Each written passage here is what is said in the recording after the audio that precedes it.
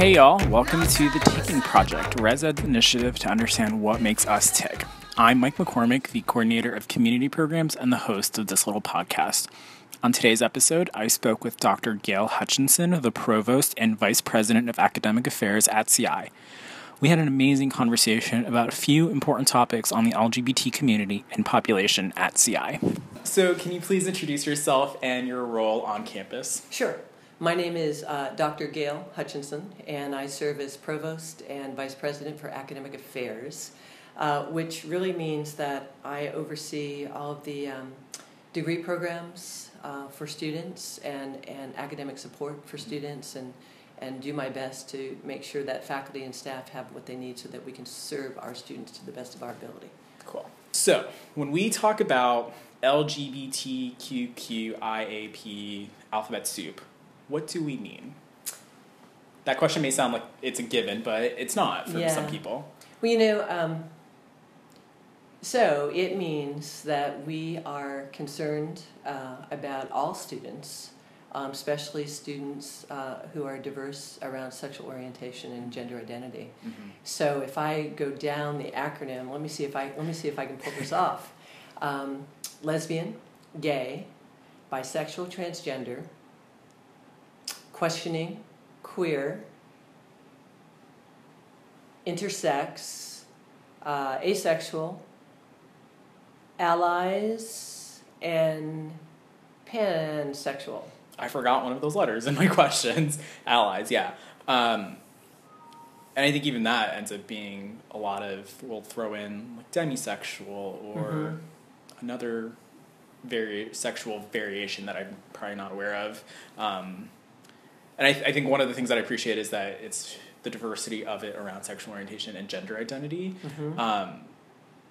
So what do you think are some of those common experiences of LGBT for short students? I think for all of us, and especially perhaps for the LGBT community, is really wanting to feel included in a community, feeling as if you can truly be yourself and accepted, not ridiculed or discriminated against or prejudiced in any way, knowing that you're safe and knowing that people are going to embrace you for who you are. Yeah. And so some folks have positive experiences, other folks maybe not have positive experiences, and then some folks may just live in fear, not sure whether they come out or not, if the community is going to be accepting of them. Mm-hmm. Specific experiences, I don't know, that depends on the individual. But I know for me, it's important for me and everyone here at the university to make sure that all students feel safe and feel included and comfortable to express who they are and be themselves. And I really appreciate hearing that coming out isn't an experience for everyone, but a common experience is that safety piece. Mm-hmm. Because I think a lot of people will take the idea of like, it gets better. And like, it gets better when you're in college. It gets better when you come out. It gets better when you whatever. But for some people, that's not the case. Well, and let's elaborate on that. Mm-hmm. It's also situational. In this community, it may be okay. In another community or social group that a student or anyone belongs to, who's part of the LGBT community, it may not be. Yeah. So I might be safe and comfortable and included here, but perhaps I can't come out over here because it's not as safe. Yeah. And that travels with people throughout their lives. Yeah.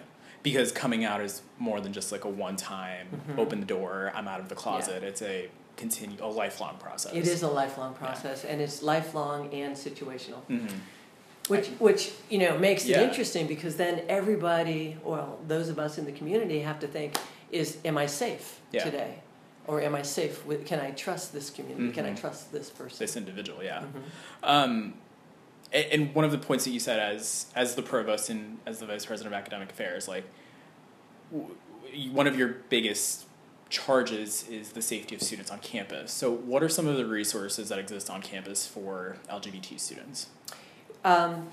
We have Safe Place. Mm-hmm. So Safe Place, hopefully students know about this, but it's opportunity for students, if they see a Safe Place placard, that they know that the staff, the student, the faculty member has received some training and is open and should be helpful, should have resources at the ready to help anyone who approaches them, especially for the LGBT community. I know we have Spectrum, which the Lavender Luncheon has been a part of, and that seems to be a neat community for students to be engaged with. And then we have a couple of special events like Coming Out Week, Day of Silence, Coming Out Stars. I'm not really sure what that program is. It seems to be a training program.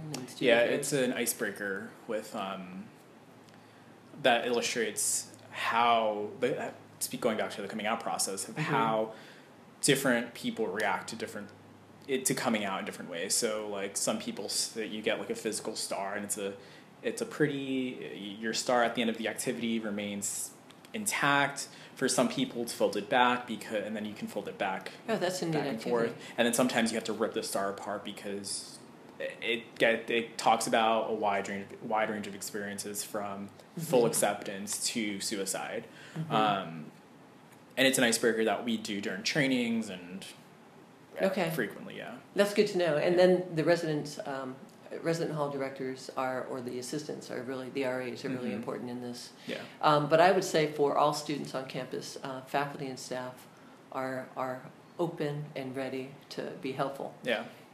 Also with Title IX and VAWA, Violence Against Women Reauthorization Act, we're doing a lot more on campus to make sure that we have policy in place to help against sexual and gender discrimination and prejudice, and then guidelines making them much more explicit and available for students who might have a negative experience to know where they can go for help and what steps they might take to lodge a formal complaint. Yeah, and Title IX and VAWA are these policies that are really talked about a lot in student affairs, especially, and at the university as a whole.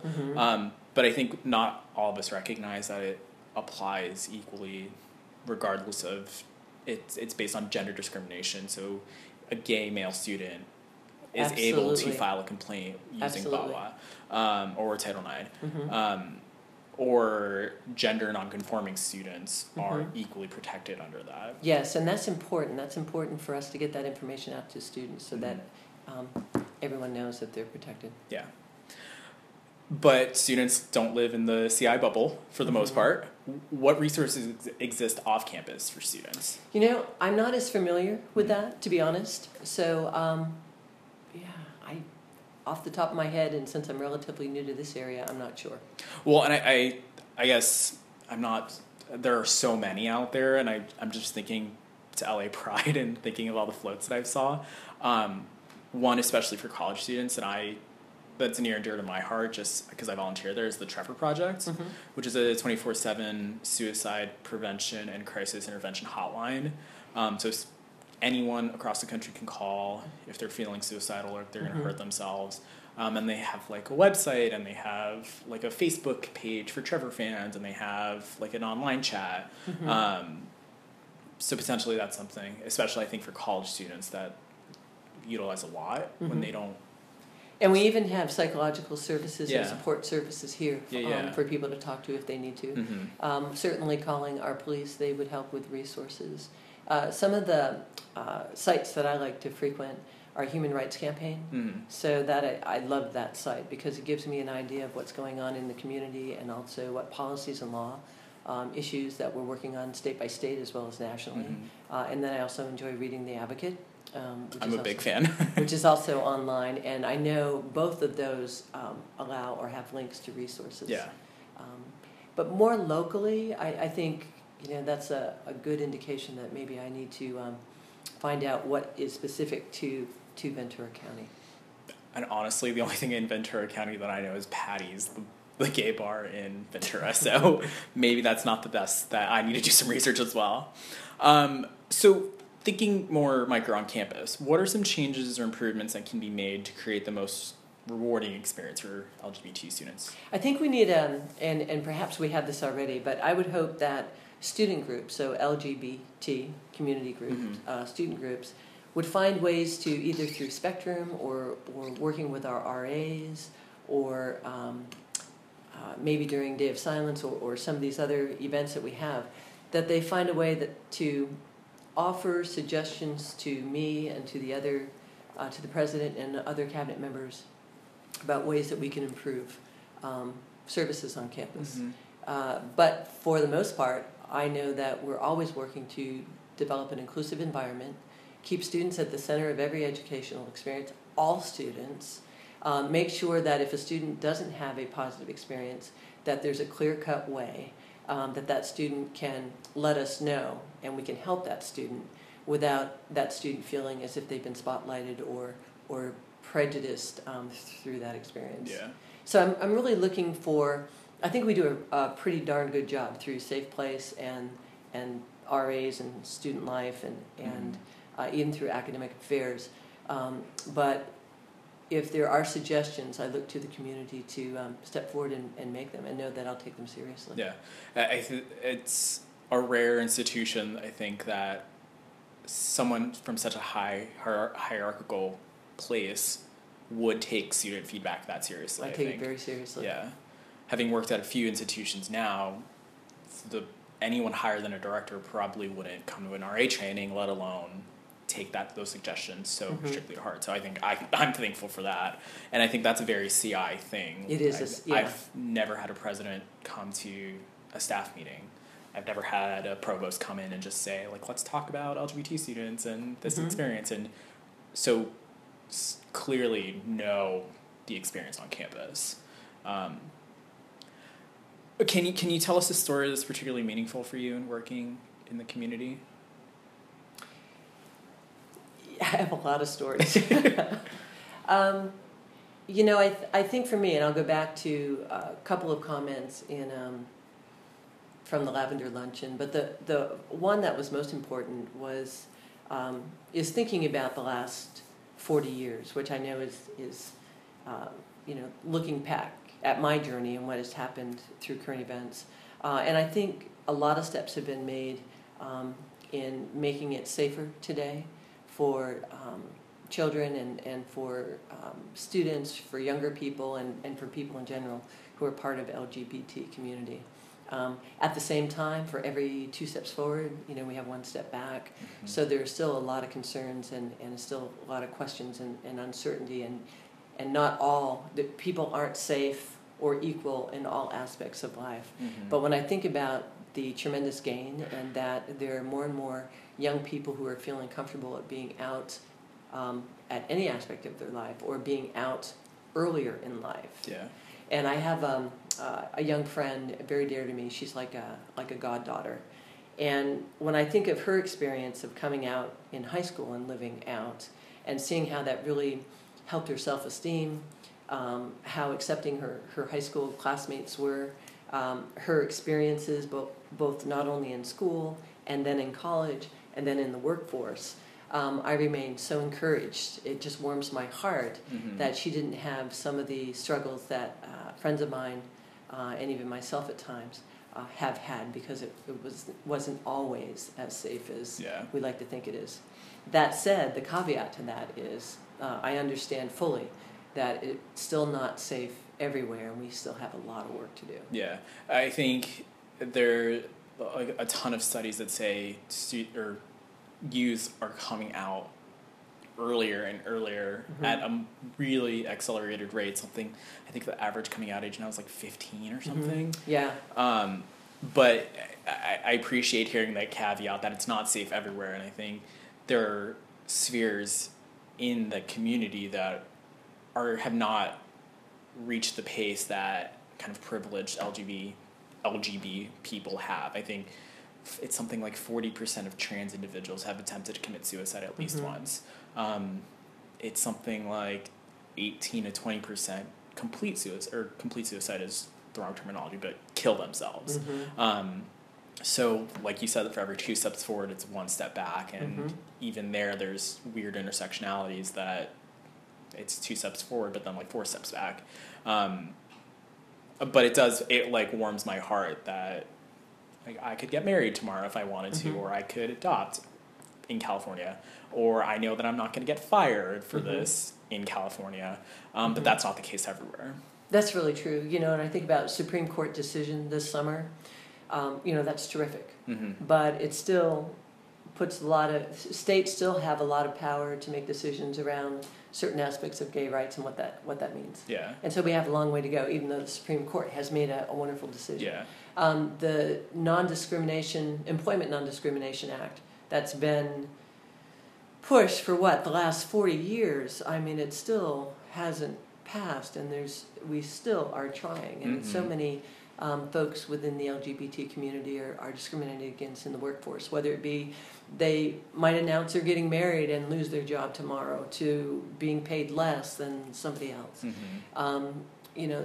But at the same time, and you met my friends at the Lavender Luncheon, who, after being together for 38 years or 39 years, I forget which, they got married. Yeah. And their words to me were, "I never thought I'd live to see the day." Yeah. And then other friends of mine who've been together over 50 years, who still have trouble acknowledging that publicly, because they had to live in the closet and live in fear of losing their jobs and losing their homes and losing friends for more than a quarter of a century. Yeah.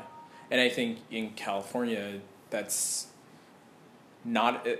I'm thinking the gay kid in Arkansas, who their experience is going to be very, very different than like my experience was, than your friend's experience are. And for them, getting married may never be an option. Right. For them, they could get married. I think of the HRC recently did this cool interactive, like, you could get married tomorrow and then 4 hours later lose your job and then 2 hours later lose your apartment, and that's complicated. And I think people saw marriage equality as that's it, like that's all, folks. And it's really not, and there are still a lot of struggles and battles to be fought in this sphere. And then so the complexity too is that even though there are states like California who may embrace a number of these policies and laws that help to make spread equality for people in the LGBT community, there's still places where there is going to be an act of violence, and it can be in the town next door or northern part of the state. It can be anywhere. But the thing to remember is that we have to keep working together as a community, and we have to keep working together with both community members and allies, and saying that no, that's unacceptable. Violence is unacceptable, and so we're not only pushing policy and law, we're pushing inclusive community, tolerable, accepting communities, and not accept violence at all, and to really fight when that occurs. I think it's important to underscore that violence looks different. Violence isn't... I think violence, the connotation is fists and weapons and bodily harm, but that violence can be just that marginalizing comment or the disparaging comment, and it can be these microaggressions that for some people is very violent, and violent isn't just knives. So you can you can begin with the subtleties of a bad joke, subtleties of that marginalizing comment or microaggressions that you're talking about, to more blatant bullying, to eventual physical violence, or a combination thereof. And it's important for us to understand that, be aware of it, and even to look for symptoms and signs of that, so we can be helpful to others. I think resident assistants get that training of suicide intervention or depression. Like if your residents are giving away all of their belongings, or if they have a radical body image change, like that's a sign that you should be really looking for something.